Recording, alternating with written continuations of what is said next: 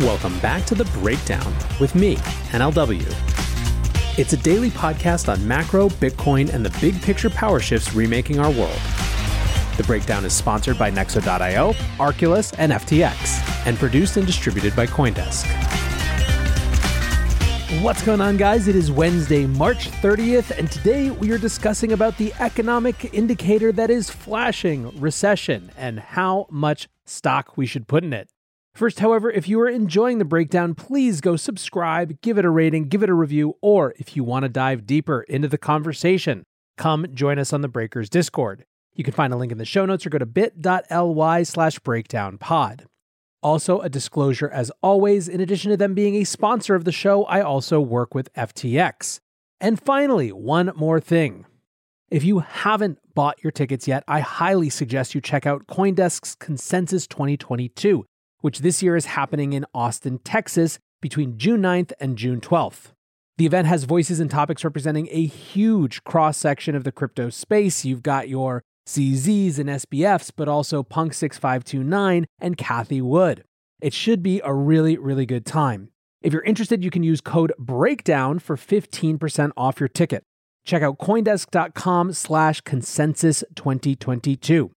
All right, well, there is a lot we could be talking about today.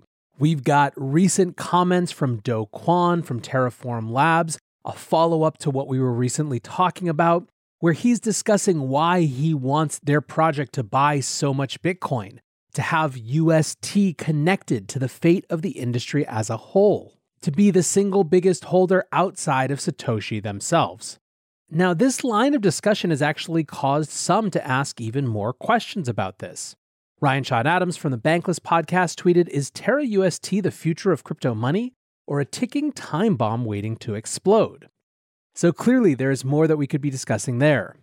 There's also this whole Greenpeace Ripple thing, which is just so disingenuous and gross that it's honestly going to take me a couple days to figure out exactly what I want to say around it versus just hitting my head against the microphone for about 20 minutes. I'm planning currently on addressing it on the weekly recap, but I don't have the energy yet to do it justice here. So instead, we're going to focus on the talk of the macro town, which is the big economic signal that is flashing recession. Yes, we are talking about yield curve inversion. From Bloomberg yesterday, bond market flashes recession signal as key yield gap inverts. The US 2-year yield briefly exceeded the 10-year Tuesday for the first time since 2019, inverting yet another segment of the Treasury curve and reinforcing the view that Federal Reserve rate increases may cause a recession. So let's try to break this down because I guarantee that this is a term that you're hearing a lot right now. First, what is the yield curve? The yield curve is the chart that shows the relationship between the yield of all Treasury bonds. Treasuries are the US debt notes and they come in various maturities. They come at monthly intervals and then 1-year, 2-year, 10-year, 20-year, and 30-year. The yield curve plots these yields against one another and in general slopes up. Why does it slope up? Well, in a healthy market, investors would want more compensation for taking on a longer-term obligation. Taking on a debt note for 10 years should be more expensive to the borrower than taking on a debt note for 2 years. More specifically, investors expect to get more for taking on the risk that rising inflation will lower the expected returns of those longer-dated bonds. So when the markets are discussing the shape of the yield curve, they tend to be specifically interested in the spread of the yield of the 2-year and 10-year bonds. When the curve is steepening, it's a signal of stronger economic activity and growth.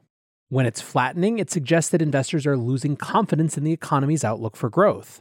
When it inverts, in other words, the yield on the short-duration bond is higher than the long-duration bond, it's one of the most damning indicators of confidence in the markets. It suggests that market actors have significantly diminished confidence in long-term growth. It suggests, in other words, that short-term economic prosperity is not likely to hold or is likely to decline.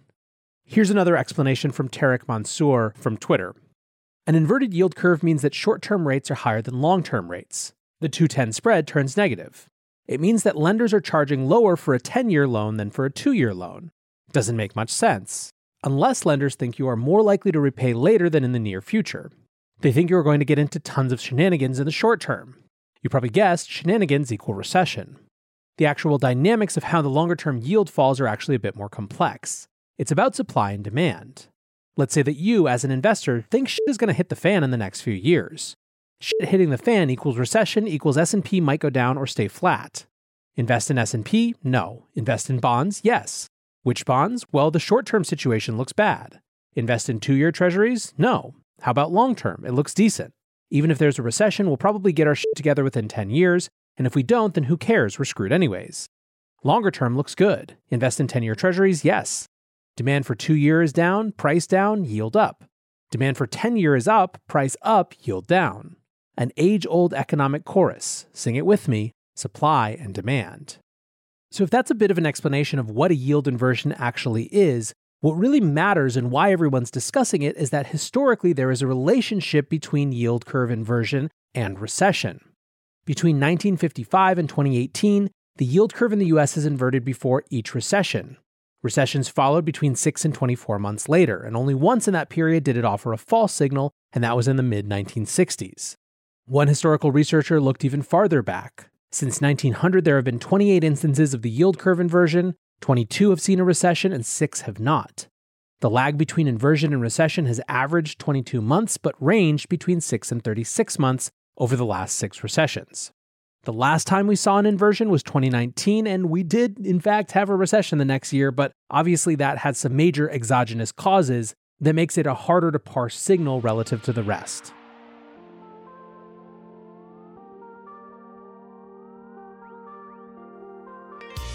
Nexo is the go-to platform for all things crypto. Invest in the hottest coins out there and start earning risk-free interest of up to 20% APR, paid out daily. Need cash ASAP but don't want to sell? Use your crypto as collateral and receive a credit line at premium rates. Open your Nexo account by March 31st and receive up to a $100 welcome bonus. Get started today at nexo.io. That's nexo.io. Meet Arculus, the next-generation cold storage wallet. Arculus secures your crypto using 3-factor authentication, providing a simpler, safer, and smarter way to store, buy, swap, send, and receive crypto. Arculus is offline cold storage. Your private keys are encrypted on the Arculus keycard and are never online. Stay safe from hackers with no cords, no charging, no Bluetooth. Just crypto security made simple. Buy Arculus on Amazon today. The Breakdown is sponsored by FTX US. FTX US is the safe, regulated way to buy and sell Bitcoin and other digital assets, with up to 85% lower fees than competitors. There are no fixed minimum fees, no ACH transaction fees, and no withdrawal fees. One of the largest exchanges in the US, FTX US is also the only leading exchange that supports both Ethereum and Solana NFTs. When you trade NFTs on FTX, you pay no gas fees. Download the FTX app today and use referral code BREAKDOWN to support the show. So what is driving this particular inversion? Well, it's a couple things. First, short-term yields are rising, reflecting expectations of rate hikes coming from the Fed. Second, the longer-dated yields aren't moving at the same pace, and the thinking among many is that this is the bond market signaling that they believe that the short-term policy of rate hikes is going to actually hurt the economy in the long term, slower growth, etc.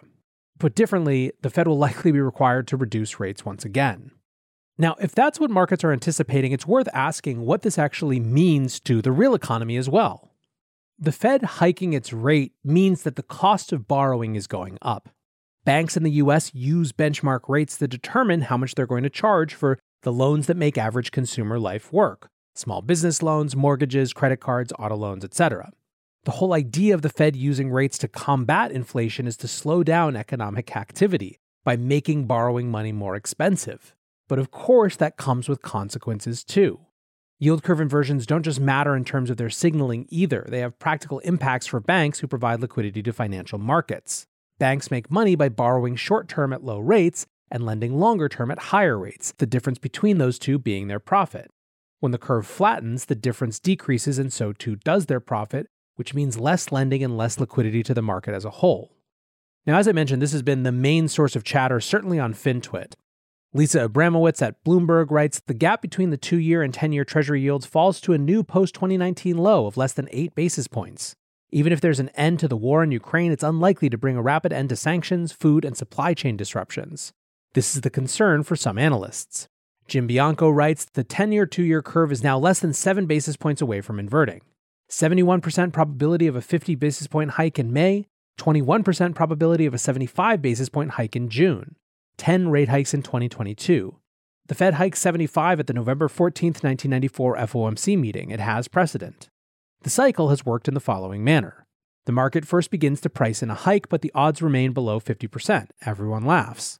The odds of a hike raise to 50%. Everyone forecasts it won't happen. The odds rise to somewhere around 66%, and everyone starts to wonder. The odds rise to 75 to 80%, and Goldman forecasts it, and everyone else on Wall Street follows suit. Are we at the everyone laughs phase of a 75 basis point hike? Will the rest of the cycle follow by June? Some of the commentary was about breaking out of overly simplistic recession or not kind of thinking. Cullen Roche tweets, the yield curve is officially inverted. Some thoughts on what this might mean. 1. Yield curve inversions have preceded every recession in the last 60 years. 2. Recession usually occurs 12 to 18 months after an inversion. 3. There is mixed evidence of this indicator's utility outside of the USA. 4. Curve inversions usually precede disinflation, aka falling rates of inflation. My personal view, developed economies are highly interest rate sensitive as they're so financialized. So the yield curve is a coincident indicator that tells us a lot about the probability of future growth. But it's not an on-off growth switch. One thing that the curve appears to be signaling is that there is a rising risk of a Fed policy mistake, i.e., the market is less worried about inflation while the Fed is potentially reacting too much too fast or too late. In short, an inverted curve doesn't automatically mean the world is ending or that recession is imminent, but it does tell us that the probability of the economic slowdown is rising. Stay tuned, a much deeper inversion would warrant much more attention. Now, there are other measures too that may be more or less suited to determining whether we're headed towards a recession. Fed Chair Jerome Powell, for example, recently said that his preferred recession gauge is to look at the 3-month Treasury bill rate and then the market pricing of derivatives predicting the price for that same rate 18 months later. Skanda Armananth, the executive director at Employ America, also puts a different measure as his preferred.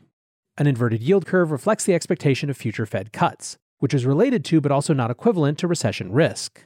Don't treat it as fate, but don't dismiss it with a this time is different excuse. Credit spreads and equity risk premiums are a better proxy for recession risk than an inverted yield curve, in my opinion. Now, what Skanda's referencing that this time is different excuses are also all over the place. There are many people out there that are trying to argue that there are too many new factors for this to be a reliable indicator anymore, such as the Fed's purchase of trillions of dollars of bonds during the pandemic. In the Washington Post, John Authers writes, the rise in the 2-year yield reflects investor confusion in trying to deal with a situation that has no precedent in the working lives of most traders now active. Just as the Fed now admits that it has been behind the curve, so investors have been slow on the uptake and may now be overcompensating. That suggests that a curve inversion here should be treated with some caution. However, then there's skepticism of the skepticism. Bond King Jeffrey Gundlach tweets, Treasury yield curve spreads now, 10-year minus 2-year, 3 basis points. 30-year minus 5-year, 0 basis points. Right on cue, the it doesn't matter this time white papers are coming out. Don't believe them.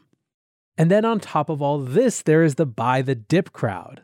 In another piece in Bloomberg called Don't Get Too Gloomy or Risk Missing Out After Yield Inversion, the author writes, for all the grim treasury market warnings about the economy, history shows that stocks and bonds tend to do quite well in the window between yields flip-flopping in U.S. recessions.